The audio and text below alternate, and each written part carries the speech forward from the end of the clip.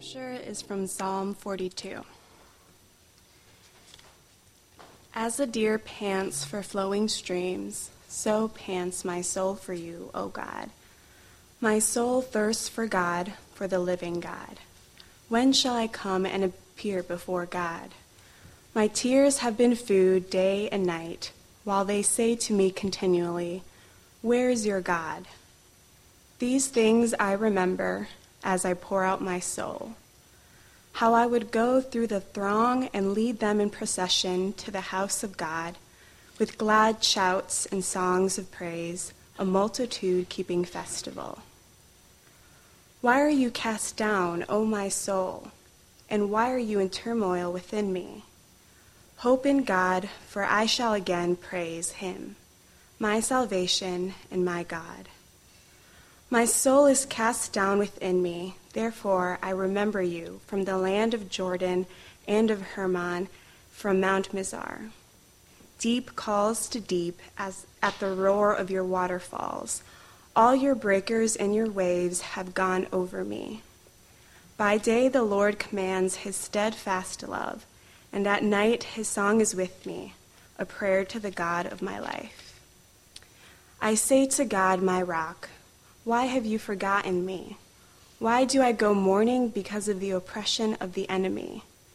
As with a deadly wound in my bones, my adversaries taunt me, while they say to me continually, "Where is your God?"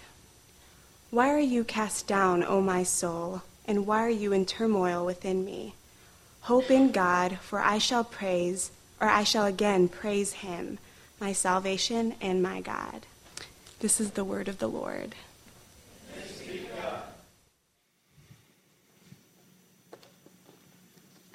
Appreciate the emails that a number of you have sent this week as we've begun this journey together, and also especially a number of the laments that you've been working on. One of you remarked something that I thought was very interesting. You said, I think the church knows how to handle cancer better than we know how to handle depression. And as I thought about it, and actually we talked a little bit about it, I think I understand what she means.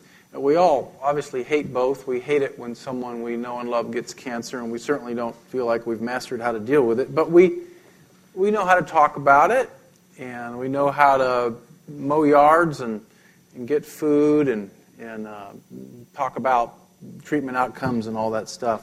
But depression in the church is different. And I found that even in my own experiences, I've tried to think about how to talk about this tonight. We sometimes are embarrassed when we struggle with depression. We don't really know how to love a friend who is depressed. We've been on the internet enough to get totally confused.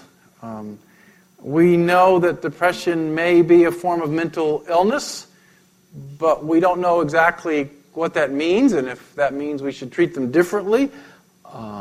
We hear about chronic depression and bipolar depression and episodic depression. We hear different people say different things about taking medicine for depression. We've heard horror stories about saying the wrong thing to a depressed person. And so often we're paralyzed as we think about the topic of depression. When I first started working on this series last summer and circulating some ideas among the preaching team, originally I thought we might spend the entire Lenten series looking at depression and what God's Word says about it.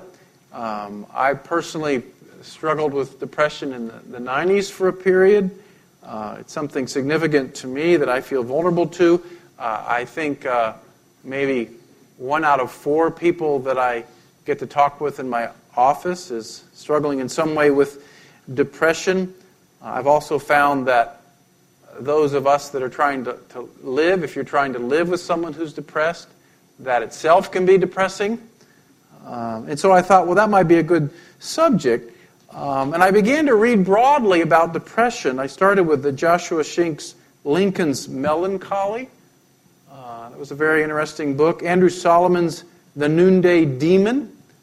I read William Styron's Darkness Visible, John Piper's When the Darkness Will Not Lift. I looked at D. Martin Lloyd-Jones's Spiritual Depression, Kathleen Green McCrate's Darkness is My Only Companion, Archibald Hart's Unmasking Male Depression, Barbara Crafton's Jesus Wept, and then a fascinating book by Kay Redfield called Touched by Fire that explores the relationship of depression to the artistic temperament. And one of the things I found is that reading about depression can become depressing. And I thought, Lent is hard enough without beer, and if we talk for 6 weeks about depression, Jesse and I may be the only people left by Good Friday. So I thought that might be a bit much. I also realized I'm not trained to talk about depression psychologically. I'm trained to teach the Scripture. And so instead we decided to focus on the Psalms of Lament. And these Psalms, as we said last week, reveal how God's people work through suffering towards God. A couple of them deal specifically with what we might call depression. And Psalm 42 is one of them. It says at the top on the note that this is a psalm written by the sons of Korah, and they were a group of priests that led worship in the temple. And it says that it's a maskil, which is a Hebrew word meaning to instruct. And so evidently what had happened is someone, we don't really know who, went through a period of depression and wrote a psalm, a poem, about how they moved through depression towards God, and the worship team would occasionally sing it as a way to instruct the people in how to move through God in depression, or move towards God in depression. And what I want to do tonight is look a little bit about at this man's depression and how he moves through it. I realize that this is a delicate subject. I realize that it's very easy to oversimplify, and I don't intend to do that. One of the things, if you take some time to look at this psalm this week, you'll notice it's a lot less clean than last week's. Last week's had 3 neat movements: petition, prayer, praise, or rather protest, petition, praise. This one doesn't work that way. This one, the guy is in a struggle all the way through, and there's no clean finish. And actually that's hopeful, because that's how it's like to work through depression. It's not as clean and tidy as we'd like. But this gentleman is depressed. He says twice in the refrain of the psalm, verse 5 and verse 11, "Why are you cast down, O my soul? Why are you in turmoil within me?" And the Hebrew word for cast down means to sink or depress, to be brought low, to stoop. The Hebrew word for turmoil means to rage or to moan. And so his inner world, his emotional state has been brought low. There's a sense in which he can hardly stand up under the burden of it. The pain is so intense that he wants to rage about this. And he's not the only biblical writer that has felt that way. Job laments, "I loathe my life. I will give free utterance to my complaint. I'll speak of the bitterness of my soul." In Psalm 88, maybe even a darker psalm about depression, the psalmist there says, "I've become like one who has no strength. I'm lost among the dead. You have laid me in the depths of the pit, in dark places. I'm in prison and I cannot get free." He says in verse 3, "My tears have been my food day and night." So there's a sense in which he is emotionally on the edge. He's constantly finding himself tearing up and weeping. He says, "All your breakers," in his prayer to God, "all your breakers and your waves have gone over me." He's using this metaphor of drowning underneath waves of suffering that seem mysteriously pulled upon him by the tidal forces of God's mysterious hand. I was talking with one of you this week about a depression that you had after your marriage collapsed, and I wrote in my journal later what you'd said. You said that it was so painful that you felt paralyzed, and overwhelmed and could not put two thoughts together. And that may be what the psalmist is feeling. The psalmist also says, why do I go mourning? Depression is almost always about loss. It's about grief. It can be about losing the things that we thought would bring us joy. But what has he lost? Well, apparently he's lost his job, first of all. Or at least he's not as... Well, I think we could put it that way. He says, these things I remember as I pour out my soul, how I would go with the throng and lead them in procession to the house of God with glad shouts and songs of praise, a whole multitude keeping festival. He evidently was a worship leader in Jerusalem, and it was his job to lead the people of God towards praise. And he loved it, and he remembered meeting God in powerful ways during that period. But something's happened. We don't know what happened. Later in the psalm it says that he lives in Jordan now near Mount Hermon, which is up to the north. So somehow he has been pushed out of worship in the temple area and moved to the north. And he no longer has a purpose. He no longer has that sacred sense of leading the people of God into God's presence. And he's also lost the sense of being in God's presence. Now, the opening lines of this song, as a deer pants for flowing streams, so pants my soul for you, O God. My soul thirsts for God, for the living God. When shall I come and appear before my God? That strikes us as this lovely, intimate, beautiful picture. It's inspired our songs. We love to cross-stitch it or put it under posters of sunsets. He didn't mean it that way.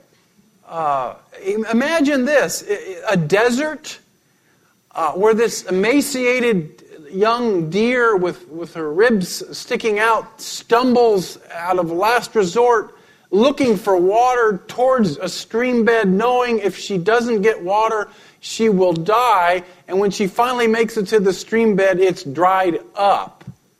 And now she knows she's going to die. That's what he means. He wasn't trying to give us something for a coffee cup. He's saying, I need you so badly, God, but I'm at a place in my life right now where I can't taste you at all. I remember it in the past, but right now I just can't taste you in any way. And that, for Christians, can be one of the most painful parts of a depression is the sense of the absence of God. C.S. Lewis, after his wife died, wrote a journal, and in it one day he wrote, "Meanwhile, where is God? When you are happy and turn to Him with gratitude and praise, you'll be welcomed with open arms. But go to Him when your need is desperate, when all other help is in vain, and what do you find? A door slammed in your face and a sound of bolting and double bolting on the inside. And after that, silence. You may as well turn away. The longer you wait, the more emphatic the silence will become." So the psalmist is depressed, but the psalm is about more than that. The psalm is about how he moves through his depression towards God. And I want to observe three practices that he makes as he moves towards God. And again, I'm not trying to oversimplify this. I'm not saying, here are 3 steps, and if you do it, you can have this figured out by dinner. But I do want to point out there's 3 very practical things that he does in this struggle to move towards God in his depression. And the first is he reflects. He slows down enough to look at his inner life. In verse 5, he says, "Why are you cast down, O my soul?" He stops to pay attention to his interior world. And I think for many of us, this is the first step that we should take to deal with any depression that we're struggling with, and that is simply to slow down enough to reflect on our life enough to notice that we're depressed. Now, obviously, if you're in a major clinical depression and you're totally shut down, you know that. But there are times in our life when we are being good soldiers and good Americans and we're playing through pain and all the cliches you want to throw on this, and we've gone numb, we've had little joy, we've been far from God for a while, but we've not slowed down enough to say, my soul is depressed. So the first practice is to reflect. Now, one of the things that may have happened if you haven't done that is you may have developed strategies to deal with the pain. Because we will deal with this. You may shop too much on the internet. You may look at pornography. You may drink a few too many beers on a few too many nights. There's lots of ways that we numb the pain. But the problem with not slowing down enough to pay attention to your own soul to determine whether or not you are depressed is that God uses pain to point out problems. And if you just always medicate or numb your pain, and you never slow down enough to see that actually your soul is downcast, then you don't have the opportunity to see that something's wrong in your life. And you miss an opportunity to bless and be blessed. So, the first thing that you might do in moving towards depression towards God is just to reflect on your life and look for these symptoms that the psalmist describes. And Lent is a good time to do this. Do I feel that God doesn't listen or care for me? Do I often feel on the verge of tears? Have I experienced a significant loss? And have I grieved it well? Do I constantly feel overwhelmed by wave after wave of problems and responsibilities? Do I continually feel restless, disquieted, unsettled, and anxious? So pay attention this Lent. Reflect. Now the second practice is he remembers. He says, my soul is cast down within me, therefore I remember you. Now what does he remember during his time of depression? He says, I remember that by day the Lord commands his steadfast love for me. Now what is he doing here? Well, he can't feel God right now. God feels very far away from him. His emotions are totally stirred up. He's in a very dark place. But he still has enough resource to choose to remember God's steadfast love. And that's the Hebrew word hesed, which is the Old Testament word for grace. And essentially what he's doing is he's going back and remembering all that he's learned in Scripture after all those hours in the temple and in the tabernacle, after all the psalms that he's sung, after all the times listening to Torah read, he's going back, and even though he feels none of this, he's making a choice, and he's saying, I'm going to remember that God's fundamental orientation towards me is hesed. It's love. It's grace. I'm going to choose to remember that. That's not easy to do when we're depressed. But that's what he does. And that, by the way, is one of the reasons why careful Bible study, devotional, spiritual, prayerful Bible study, immersing yourself in the Scriptures is so important, because there will come a time when you don't have the spiritual energy to access those truths. And you will have to go back to the foundation you laid before. I realized I was depressed one night after a board meeting when I left late and I got in my car and I could not remember how to turn it on. And my mind had just kind of cracked a bit, and I eventually did. Looking back on it, I didn't know what to do about it. I was embarrassed. Other than my wife, I told one person in the church and hid it. Started counseling, didn't finish it. I just finished my doctorate.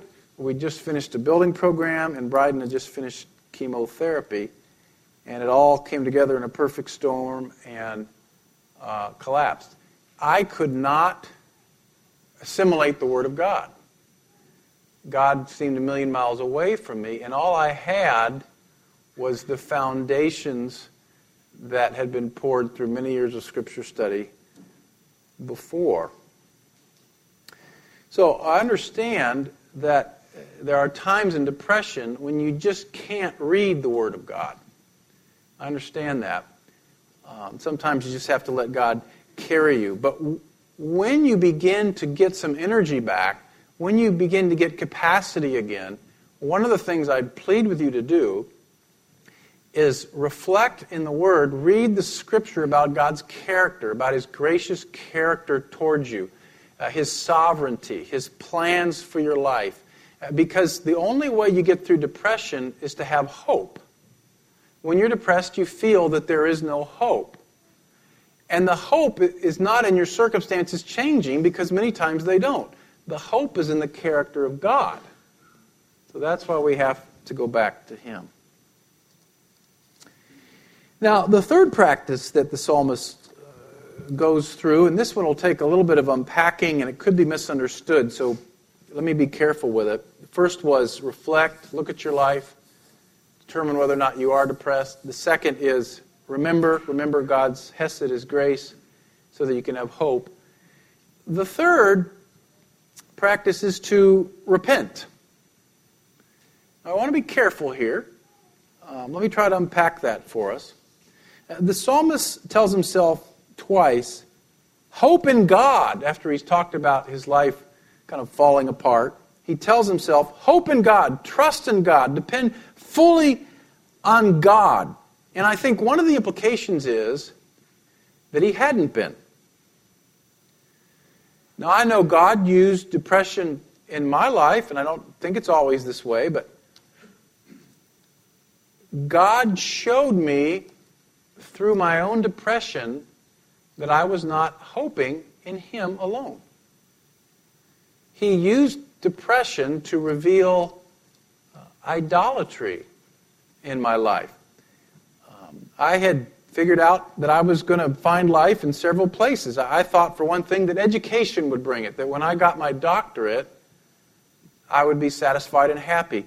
I believed that when we build a big church building, I'd be satisfied and happy. I believed that when we had a family, I'd be satisfied and happy. But the doctorate wasn't very fulfilling. I was just exhausted. The church building just meant more people came. We had to build another one. And then my daughter having cancer meant it all could go away. And it just all came undone. Looking back, I think God was showing me that my hope was not in Him, but in lesser gods. And so depression became a gift, an invitation for me to repent from trying to hope in the wrong places.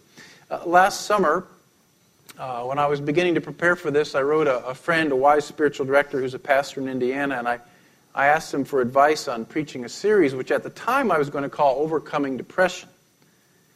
And here was his response. He says, I would tweak your direction a bit and not make it about overcoming depression, but rather about walking through depression in a productive sense. And then he says, unless chemically induced, I believe depression is anger with a loss of hope. A block goal leads to anger, and when the block goal reaches a point of hopelessness, the depression is the result. You know, that's what I found in my own life.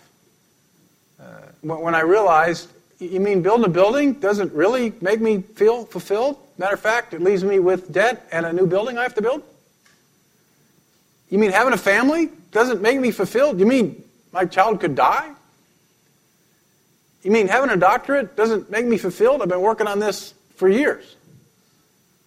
Depression came when the things I was looking to for hope failed me. He says, this is simplistic, I know, but a realistic initial understanding of depression. Depression has the potential to expose our sin, but even more, to reveal something deeper, more alive at our core. depression might actually be a gift said or explained carefully. Now, again, I want to say some depression clearly is chemically induced. I don't think you're supposed to repent of having a low thyroid. And I don't think you should repent of having low serotonin. And I understand that medication can definitely be needed to stabilize body chemistry so you can even do the kind of work that the psalmist is doing. Sometimes taking medicine is an act of humility and trust. Larry Crabb, the Christian writer and psychologist, talks about this in his book, Fully Alive. He says, I have no problem with Christians taking mood-elevating medication. A close friend of mine swallows a dose of Prozac every day. I judge him no more than I judge another close friend who every day takes insulin for diabetes. Prozac frees my chemically depressed friend through chemicals that help him to better fight the battle raging in every Christian soul, the battle between flesh-energized self-obsession and spirit-releasing God-obsession, and to more fully live in the strength of his hope-filled center where Christ lives, where shalom can be tasted. I don't take my Zoloft because I don't believe I suffer from clinical depression. But I do struggle with anti-shalom, with biblical groaning that every self-aware Christian will feel until the day Jesus returns and makes everything right. I regard my angst, which sometimes expresses itself in acedia, not as a symptom of pathology, but as evidence of growing maturity, of facing the reality within me and in the world that something is wrong with everything. So delicate tension there. But I think even the best secular research would suggest that even when you are on medication for depression, there are still soul issues, emotional issues, we would say spiritual issues, that you need to pay attention to. And I think the best secular therapist would say the medicine is not the ultimate solution. The medicine is to try to give you two hands to fight with. Okay?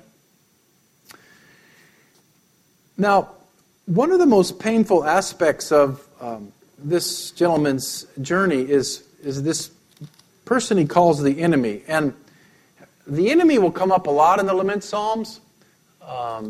He's never really defined, and he becomes kind of a symbol for whoever is hurting me at the time.